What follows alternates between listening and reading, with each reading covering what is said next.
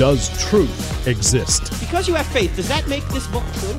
Does God exist? So when someone says there is no truth, if you apply the claim to itself, what should you say? Is that true? They don't think Christianity's true. They're talked out of it. You know why they're talked out of it? Because they've never been talked into it. Cross-examining skeptical and atheistic views. Welcome to Cross-Examine with Dr. Frank Turek. Ladies and gentlemen, why do we do apologetics? I mean, what's the ultimate reason for it? And by the way, apologetics is the study and presentation of evidence for the Christian faith. Well, it's not to win arguments. That's not why we do it. The reason we do it ultimately is to better know God and to make him known. That's why we're here on earth, to know God and to make him known. But when we say know God, it doesn't just mean intellectually. In fact, if we get evidence that God exists, but we are not believing in him, then we're no better off than the demons who know that God exists. James says, the demons know that God exists, but they tremble. No, the reason we do this is to ultimately know God personally, not just intellectually. And I say that because today we're going to talk about one of the primary means, actually the primary means by which we know God and why we should believe in him. And here's why. Have you ever read a section of the Bible? You may have read it 100 times and you stop and you go, man, I never saw that before. Wow. That's an amazing insight.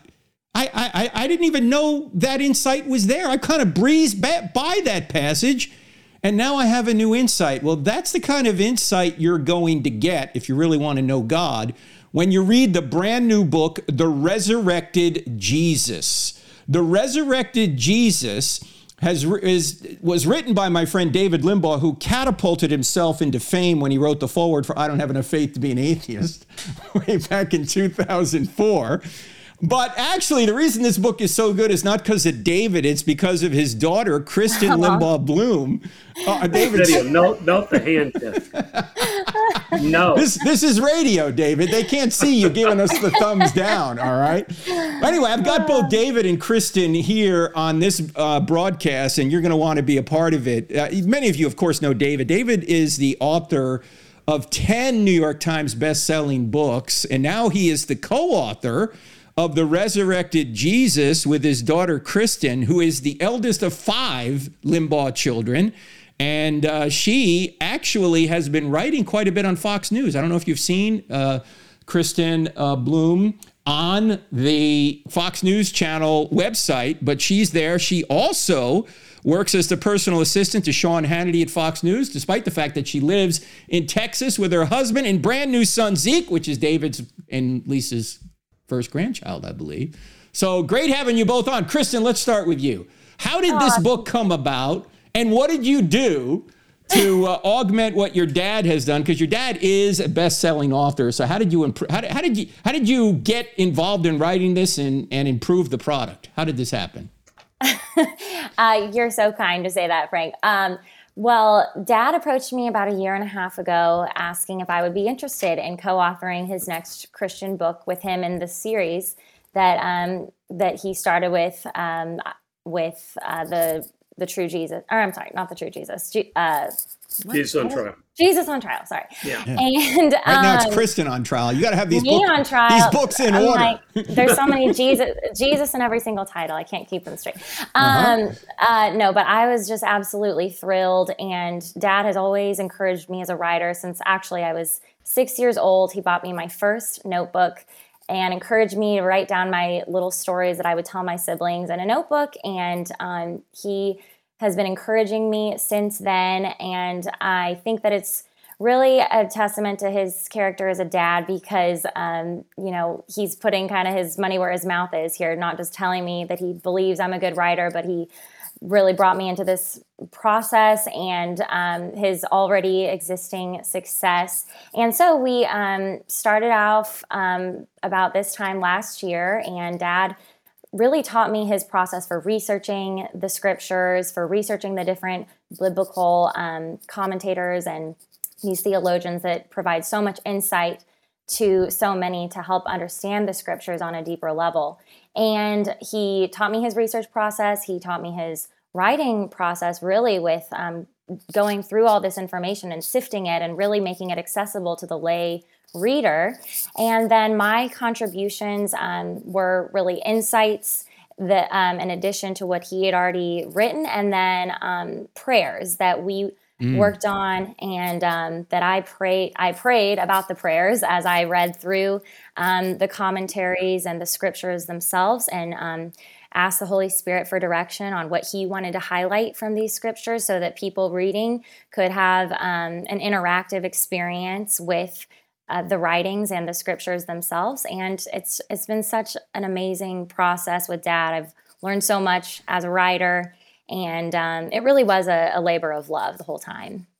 Well, David, you've written so many books now. This is your 5th book on Christianity: Jesus on Trial, the Emmaus Code, The True Jesus, and Jesus is Risen. So how is this new book, and the new book, ladies and gentlemen, is called The Resurrected Jesus, the Church in the New Testament. How is it different than the previous books?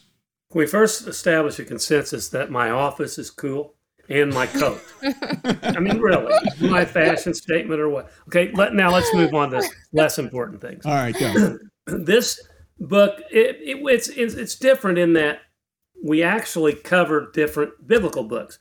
Mm-hmm. That's the first way it's different. The last book, Jesus is Risen, covered the book of Acts and 6 of Paul's epistles. This book covers the remaining 7 epistles, the prison epistles that he wrote while on house arrest in Rome, and the 3 pastoral epistles that he wrote to his colleagues, Timothy and Titus. And we go through chapter and verse and insert commentaries and our own insights.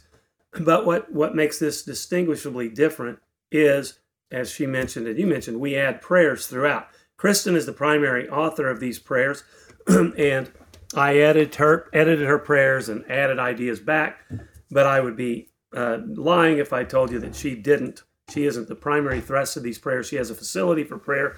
She's a prayer warrior, spirit-filled, and I marvel at her heart for Christ, and she's an inspiration for me and to me. Way more into it than I was at her age. In fact, at her age, I wasn't even a believer. But still, it's remarkable how spirit-filled she is. And so I love the way she can come up with prayers so articulate and so meaningful, and not just, we're not supposed to be on display when we give money to the poor and brag about it, or when we pray out in public so everybody can hold up Olympic signs 1 through 10. No, she's not doing that. I'm doing it as her dad, telling you, I have trouble sometimes in public praying. I'm too self-conscious. Like, am I being judged here? I'm admitting I'm 70 years old almost, and I still feel odd about that. Kristen just is natural with it, and she's more humble about her own thing. But I think it's because she's so connected to Jesus and the Holy Spirit. And so I love that because it's an inspiration to me. I sometimes err on the side of head knowledge, Frank. You and I have talked about that. That's why I like your intro about it's way beyond head knowledge, way beyond knowing who Christ is. It's having a relationship with him. Yeah, that's exactly right. In fact, when I had the opportunity to preview the book and wrote an endorsement, I said, this book will not only renew your mind, it has a devotional feel that will nourish your soul as well. So, David, you are an amazing researcher, especially for a layman, but of course you're an attorney, so you know how to do research. And with Logos Bible software, you and I both have that, which is an amazing resource. Oh, amazing. I mean, you can research this and really get all that head knowledge in there, but then you bring Kristen into it, and it becomes almost like a commentary with a devotional aspect to it, which I find unique and very nourishing. And we're going to get into the details right after the break. The book is called The Resurrected Jesus, the Church in the New Testament. This is covering more of the prison epistles, so you'll have in here Philippians, Colossians, Ephesians, Philemon, those kind of books. And we're going to dive into the details right after the break. You're listening to I Don't Have Enough Faith to Be an Atheist with me, Frank Turek, on the American Family Radio Network website, crossexamined.org. That's crossexamined with a D on the end of it, .org. We're back in just 2 minutes, so don't go anywhere. I'm here with David Limbaugh and Kristen Limbaugh Bloom.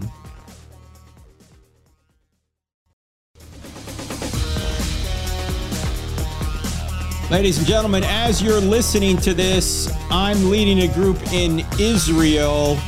And if you want to be a part of that trip from afar, what you need to do is keep an eye on our YouTube channel. And also, if you don't have the Cross-Examined app, download the Cross-Examined app and click on notifications, because when we're going to be streaming from Israel, you're going to want to be a part of it and see where we are. We're going to the top sites in Israel, and we will come to you from there, streaming from there. If you want to see it all this week, make sure you subscribe to our YouTube channel, and also download the app and turn notifications on. You'll get a notification when we're coming on. So pray for us while we're over there. We're taking a fairly large group over there, but I just love going over to Israel. I haven't been there in 4 years because of the whole COVID thing. So we're going to hit the biggest places over there and hopefully bring you some good biblical teaching, along with Eli Shukron.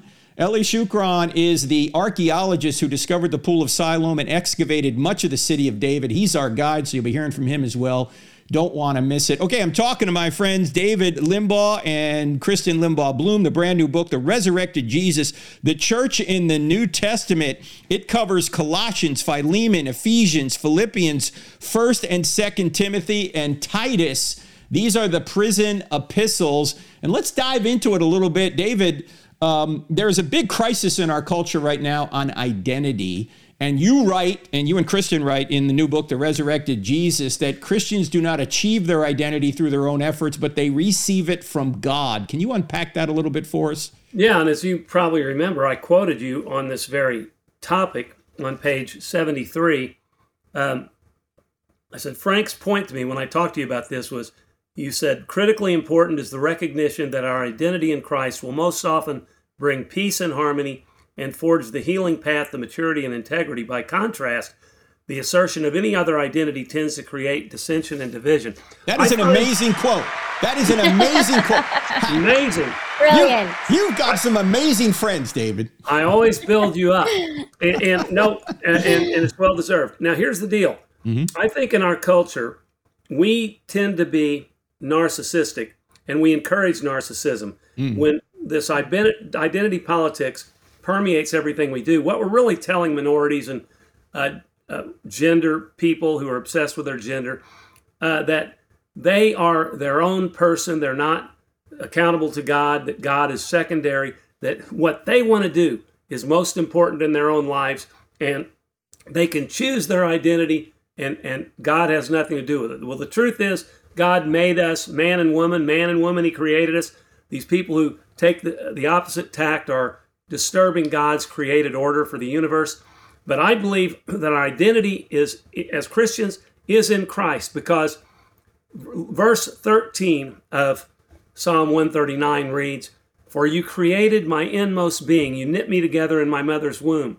I praise you because I'm fearfully and wonderfully made. Your works are wonderful." I knew that well. Before God ever made us, He loved us, and He called us. And so we are the people He chose to be with Him for eternity. Now, obviously, we have to receive Him. Mm-hmm. But it's just so remarkable when you think that we, and you and I talked about this, we get our identity in Christ, and this is so healthy. It's kind of paradoxical. We don't, the fact that we get our identity in Christ doesn't mean we're like an Eastern religion where our identity becomes part of the absolute, merges in the absolute, and we lose our identity. No, Christianity is specifically individualistic. We have an individual relationship with Jesus Christ. We are individually saved or we're not. We retain our specific identity, our individuality. The point is, though, our importance is grounded in our the fact that God loves us. And it's so great that when he talks about, that Paul talks about in Romans, that who can separate us from the love of Christ? Nothing can separate us from love. That is powerful and moving, Frank. We don't have that. We can't do that by our own bootstraps. We can only do that in Jesus Christ. In fact, Kristen, this seems to be a much bigger problem with the younger generation from which you come. Okay. How have you seen this among maybe some of your friends and your extended friends, this identity crisis. How do they deal with it if they don't have Jesus? What do they wind up doing, and how do they wind up? Well, their list is very long, unfortunately. One phrase that swirls around that I can think of immediately is that women oftentimes say the phrase, "You are enough. You are enough, girlfriend." And phrases like that are so subtly deceptive because, of course, we are not enough. We need Jesus to strengthen and empower us in this lifetime. And people that are searching for identity, for a purpose, often turn to idolizing their career goals. That's why you see so many people my age getting overworked and going on 2-year-long retreats after they've worked their tails off all the way through high school to get into the best college, to get into the best job, and then they get to that job and it's not what fulfills them. And that's on the better scale. The other thing is people turn to drugs and alcohol and sex and all sorts of things to try to fill this longing in our hearts that is built in all of our hearts, which is the God-shaped hole that C.S. Lewis and so many other theologians talk about. And so what I love about Paul's writings that addresses this is that we are citizens of heaven. And even when I had accepted Christ and had a purpose, it's kind of hard to, sometimes you put God in one category and then yourself in others. So for example, when I first started out in my career, oftentimes I would get into stressful situations and there was kind of a disconnect. I wasn't realizing, I can call upon God and he can help me through this situation. And actually it's not just to get me through the situation to help me. You have to ask yourself, why am I in this role? God has each and every one of us as Christians in the places we are for a reason. He can use the places where we are, the people that we're surrounded by, to touch lives, to let his glory shine further. And so I think when we envision ourselves as these citizens of heaven, as kind of like undercover warriors for Christ in the places that we find ourselves, it really makes our lives that much more beautiful and exciting and a journey with God. Yeah, when I was reading the chapter on Philippians, one of the prayers you wrote here really struck me. Hey, how do you know I didn't write it? Hey. You already told us. You knew we it. gave our secret away. No, Dad really did. Dad absolutely helped on the prayers as well, though. He's giving me a lot of credit. Here's a prayer in Philippians, and we're talking to David Limbaugh and his daughter, also co-author of the brand new book, Resurrected Jesus, Kristen Limbaugh Bloom. Here's a prayer that you write as you're going through Philippians. Lord Jesus, you exemplify every fruit of the Spirit. So in order for us to receive these spiritual gifts, we must first grow in our intimacy with you. We want our lives to reflect your love bearing, or we want our lives to reflect your love, bearing in mind, as the Message interpretation puts it, and this is a quote from Philippians 1:10, you need to use your head and test your feelings so that your love is sincere and intelligent, not sentimental gush. Now, that paraphrase of Philippians 1:10, which was put together probably by Eugene Peterson, a great Bible interpreter and scholar, if our culture could understand that love is not sentimental gush, it would revolutionize. If the church would just understand that, it would revolutionize really our lives here and our ultimate outcomes, because love does not mean approval. Love does not mean I'm just going to approve of everything you want to do. Love must be sincere and intelligent, and you've got to use your head to test your feelings. And that's what this prayer actually says here. And I never saw that in Philippians chapter 1. That's what I was saying earlier. I've read the Bible quite a bit, and yet I breeze right by Philippians 1:10, and yet here in a prayer that is in this new book, The Resurrected Jesus, you get this aha moment, and there's a lot of aha moments. Now, you guys also talk about spiritual warfare in the unseen realm. We've had our friend Michael Heiser on this show several times talking about the unseen realm. People in our culture, as you know, David, They think, oh, yeah, there's no such thing as the unseen realm. There's no demons. That's superstitious ghosts and goblin talk. You got to be out of your mind to believe in that. But Paul is not out of his mind. You talk about spiritual warfare a lot in the Resurrected Jesus. So what would you say to a skeptic on this issue? Well, I previously would have been the last to believe in some kind of in the spiritual realm. By the way, Michael Heiser is a mentor of mine too and a friend, and he was instrumental in the Logos. Yes, Bible he was. Yeah, area. But yeah, he's fascinating how he unpacks all that.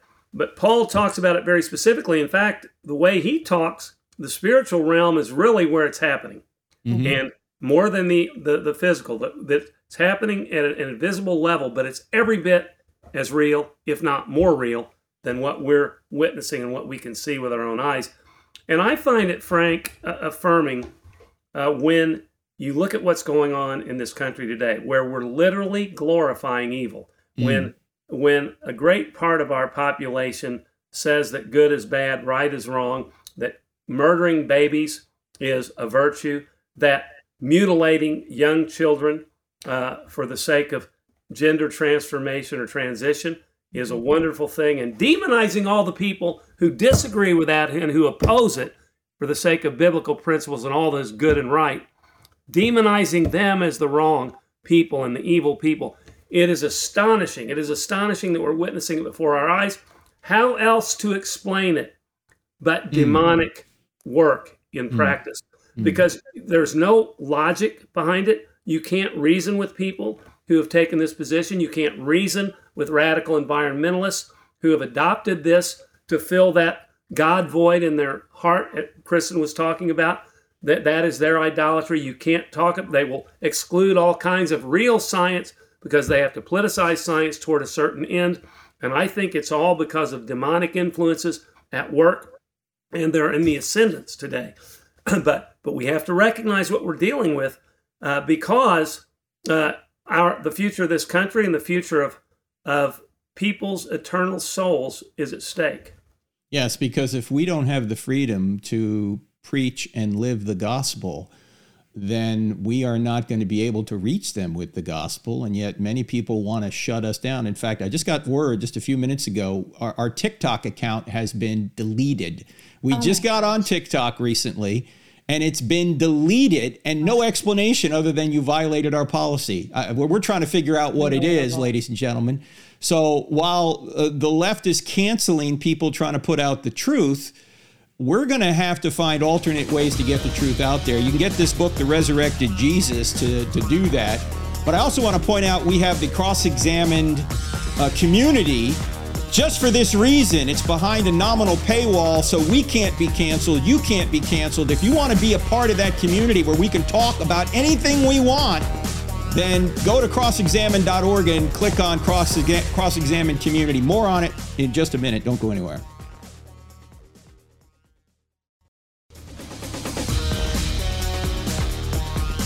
Welcome back to I Don't Have Enough Faith to Be an Atheist with me, Frank Turk, on the American Family Radio Network. My guests today are David Limbaugh and his daughter, Kristen Limbaugh Bloom, co-authors of the brand new book, The Resurrected Jesus, The Church in the New Testament. By the way, I know many of you are astute Bible scholars, you already know this, but the epistles are word for word the most applicable part of the Bible to present day living because they trade on everything that's happened up to that point. Jesus has already come, taught, and resurrected from the dead and then ascended to heaven. Now, this is basically all the epistles are how you should live. That's what most of them are about. Most of them are about after Paul and other writers go through a lot of theology along the way. So that's why books like The Resurrected Jesus are so valuable, because they trade on everything that's happened already, and they delve into the issues of Christian living. So, as I say, this book covers Colossians, Philemon, Ephesians, Philippians, 1st and 2nd Timothy, and Titus. I want to mention one more thing before I go to Kristen and talk more about spiritual warfare, and that is, well, two more things. Number one, pray for our friend Michael Heiser. We've just brought his name up. He is going through cancer treatment, as you know, and the new treatment that he's going through. We're praying will eradicate most of his cancer so he can then go for surgery. You can look up Michael Heiser on the internet, Michael Heiser, and he has updates on Facebook about this. So I'm not revealing anything he hasn't told you himself, but do pray for him. You can also pray for other sick leaders like Tim Keller, who has pancreatic cancer as well. These people need our prayer, so please do that. I want to mention one other thing. I'm going to be at the great state of Missouri, the Show Me State, where both Kristen and David are from. I'll be at a couple of universities out there in mid-October. October 11th, William Woods University. October 12th, Westminster College. All the details are on the website, crossexamine.org. Check it there. Kristen, before the break, we were talking a little bit about spiritual warfare. And talk about how Paul says that we're not really fighting against flesh and blood. We're fighting against the principalities of darkness. Unpack that for us a little bit. Right. So Paul mentions this at the beginning of Ephesians 6. He wants us to understand that our enemies on the earth are not with our fellow man.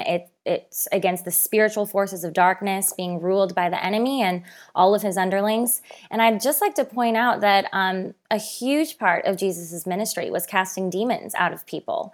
And this is mentioned all throughout the Gospels. And he told his disciples when he was ascending back to heaven in the Great Commission that he was giving them his authority to continue to do this work, to heal the sick, to cast demons out of people.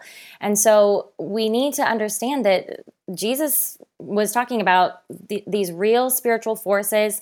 I also would like to point out that in the Old Testament, there are several instances where we can see the spiritual realm. For example, the prophet Elisha. There's an instance in, I believe, 1 Kings where he is helping whoever the king was of Israel at the time. Kings. I can't remember. Yeah, right. But there was an evil king, and he's coming at them with all these forces, and the king of Israel is freaking out. And Elisha says, "Lord, increase our faith. Will you show us what's going on here?" Because he had a word from the Lord that greater were fighting for them than were against them. And so I love the imagery. God the Father opens up their eyes and they can literally see the droves and droves of angels, the angelic armies that are surrounding them in the sky, and they're on fire. They're with horses and chariots. And so I think that as Christians, understanding that that angels are real, that demons are real, that there are so many other forces at work behind what we're experiencing in the natural, increases our faith, also helps us to be used by God in a more meaningful way, because we will then realize that the access to his power that we have is tangible. It's not just ethereal. David, may I add one thing to that? Yeah, go ahead. I was going to ask you about the full armor of God. Go ahead. Yeah, that's what I was going to say. We're talking about the break. I think the practical application of this, beyond what Kristen says, is we can do something about this. We can access our spiritual power, not power, but our ability to fight on the spiritual level for God's honor and glory by putting on the whole armor of God. And he talks about it in military imagery, Paul does. Yes. And, the shield, the breastplate of righteousness and all. And what that really, I think, boils down to in layman's terms is exercise the spiritual disciplines. Go to Scripture. Immerse yourself in the knowledge of God, in the Word of God, so you'll gain knowledge of God, so you'll have a better relationship with God.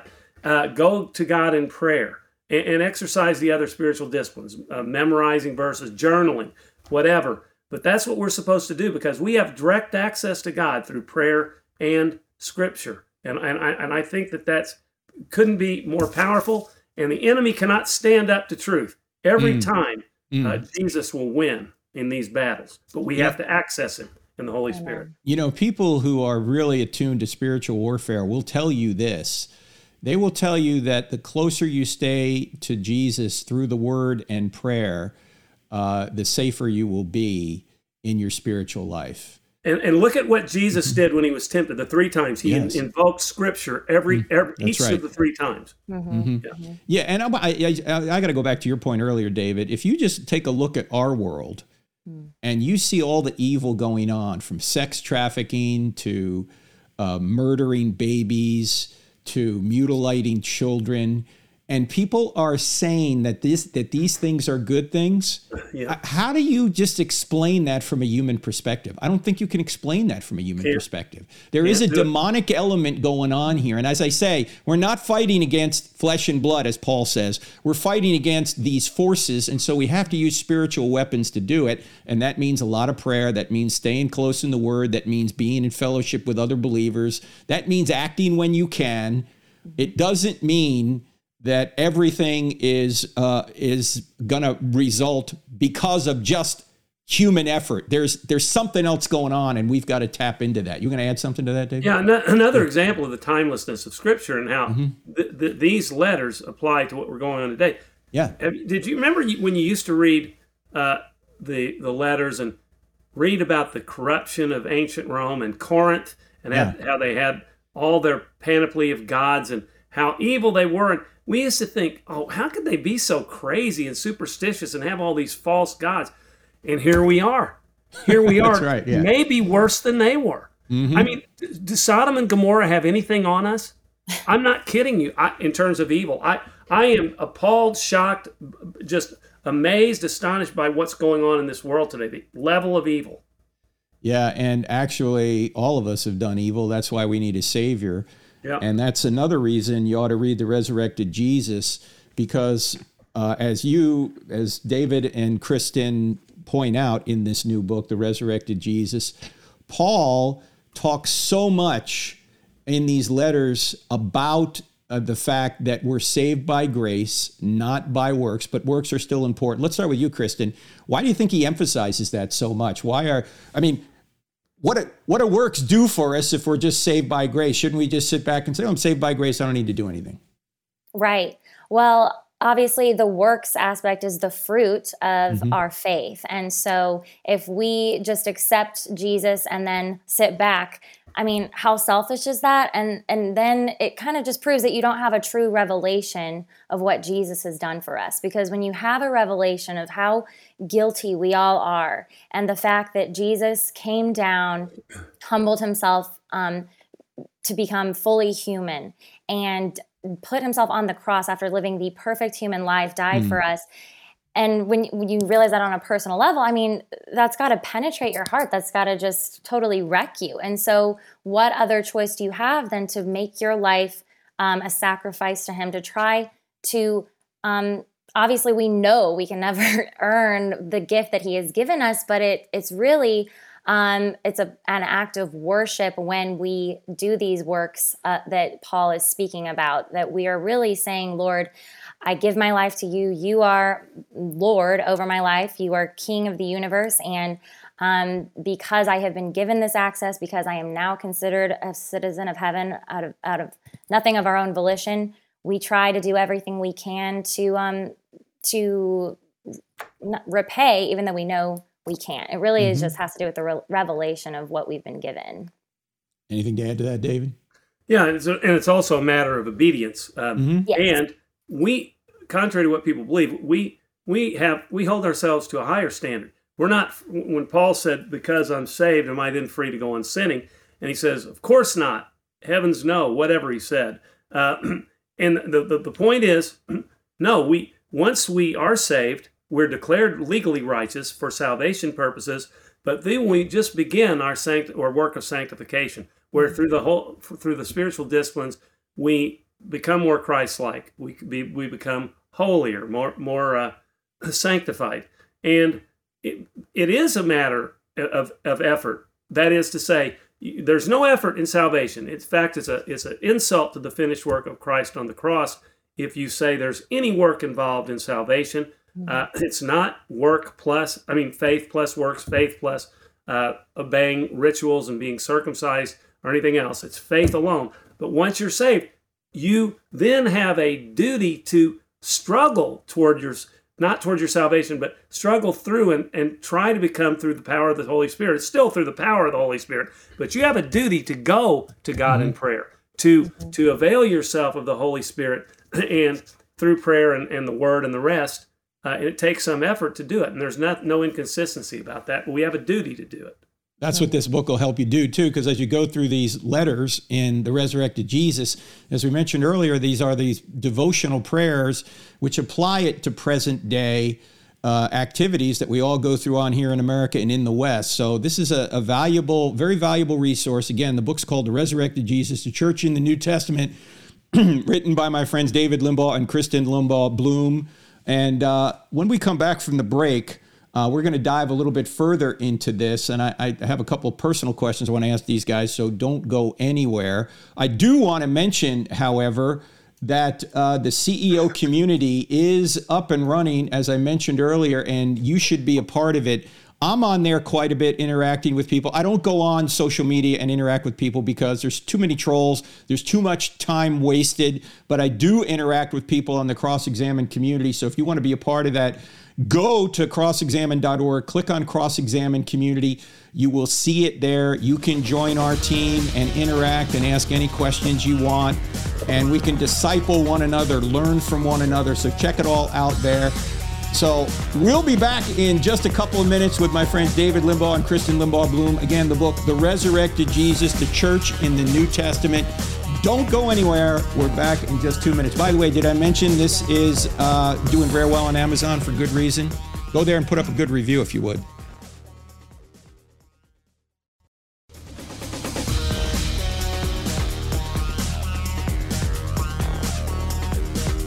The Resurrected Jesus, The Church in the New Testament, brand new book from my friends David Limbaugh, Kristen Limbaugh Bloom. We're talking about that. And David is the brother of Rush Limbaugh. Most of you probably know that. And of course, Kristen is his niece. And I want to talk a little bit about Rush at the end of this program, the end of this segment, so don't go anywhere. But I still want to talk a little bit more about this book.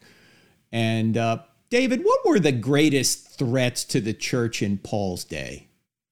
Well, there's always threats to the church from the outside and the inside, and that transcends time. We're seeing the same thing happen today. And let me summarize this. I've thought a lot about this. In the greatest threats, I think, come from within, and they're so similar to the ones we're experiencing today. They're heresies, they're false teachers. Paul specifically addresses these false teachers, and he gives them no quarter. People talk about, let's all be salt and light and everything. And I agree, you shouldn't have petty quarrels, but there are certain things worth fighting over and being stern and adamant about, and that is the truth of the gospel. Because if you dilute the truth of the gospel, you rob the gospel of its saving power. So Paul, after he planted these churches, they were already falling away, and so he wrote these corrective letters and saying, reprimanding these false teachers and saying, here's the correct doctrine. Do not say salvation is by faith plus circumcision, or faith plus obeying the Jewish rituals as to dietary laws and that type of thing. No, those were the Judaizers who were wanting to gain their own power by staying in the church and elevating themselves through reasons of pride or whatever. Paul said, no, if you want to be circumcised, fine, but don't claim you need to be, that salvation is by faith alone. So he's adamant about that. The other kinds of heresies that were going on, you could say a lot of them fall within the category of either rejecting Jesus's full divinity or rejecting his full humanity. We know as Christians, Christian doctrine is that Jesus is 100% God, 100% man, not 50% each. And so, for example, the Gnostics are the precursor to the Gnostics, which they really rose up in the 2nd century, but they're the same type of people. They were saying that material matter, material existence is evil. Physical is evil. Therefore, Jesus couldn't have been physical. He couldn't have become a human. That was all an illusion. So he really didn't die on the cross. That was all pretend. Now, that is such an offense to what Jesus actually did, and it's such a misunderstanding of the gospel. God created mankind knowing we would sin, knowing that he would have to send his son in human form to live among us and suffer all the indignities of human existence, and then be tortured, persecuted, and ultimately die, and then resurrected so that we could be resurrected and live with him in eternal glory. But that couldn't be possible if he wasn't fully human. He couldn't have died. He couldn't have gone through that excruciating pain. And the cool thing about this is that Jesus will always be fully human. In the Old Testament, you can't look on God and live.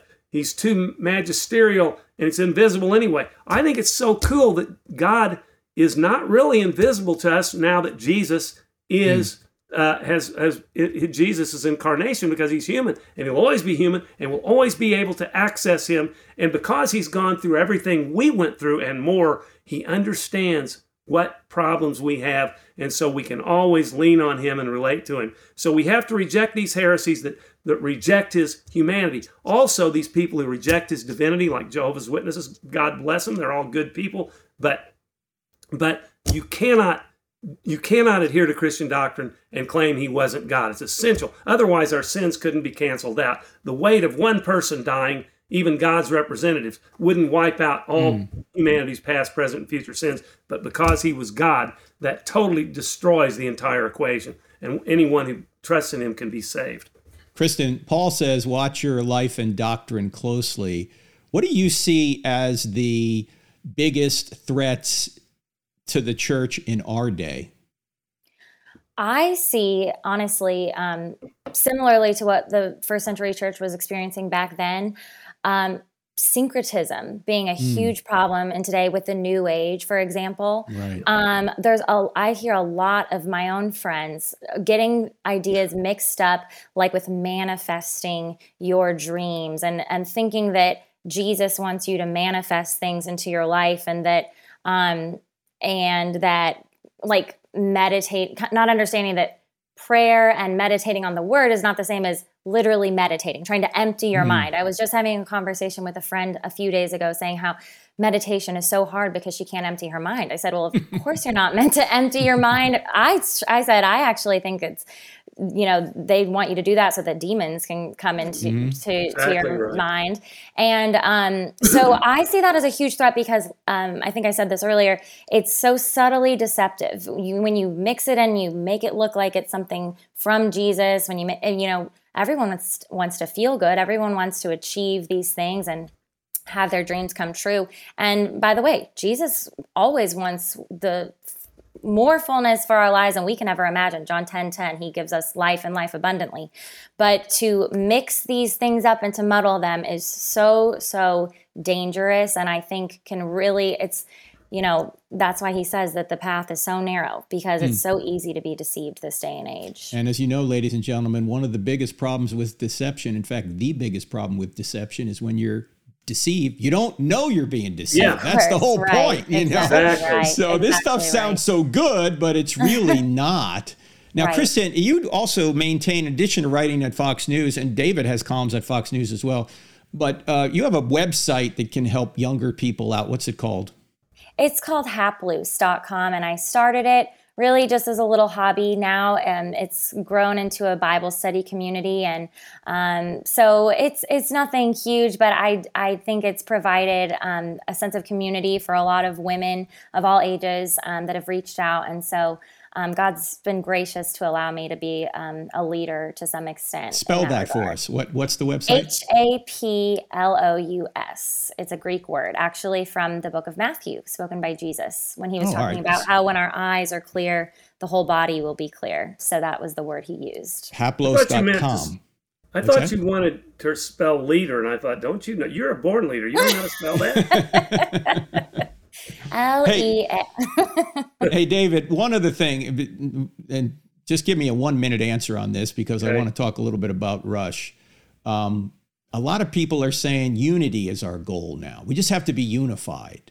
Of course, the only people who say that are wanting to shut us up. You'll never see the left reaching across the aisle or even compromising. You see Biden, sorry to politicize this, demonizing the entire Trump army. All supporters of Trump are evil, according to him now. But regardless, Jesus did not come to unite us. He came to divide. I'll divide brother from sister, mother and father. Why? Because he is truth, and he stands for truth.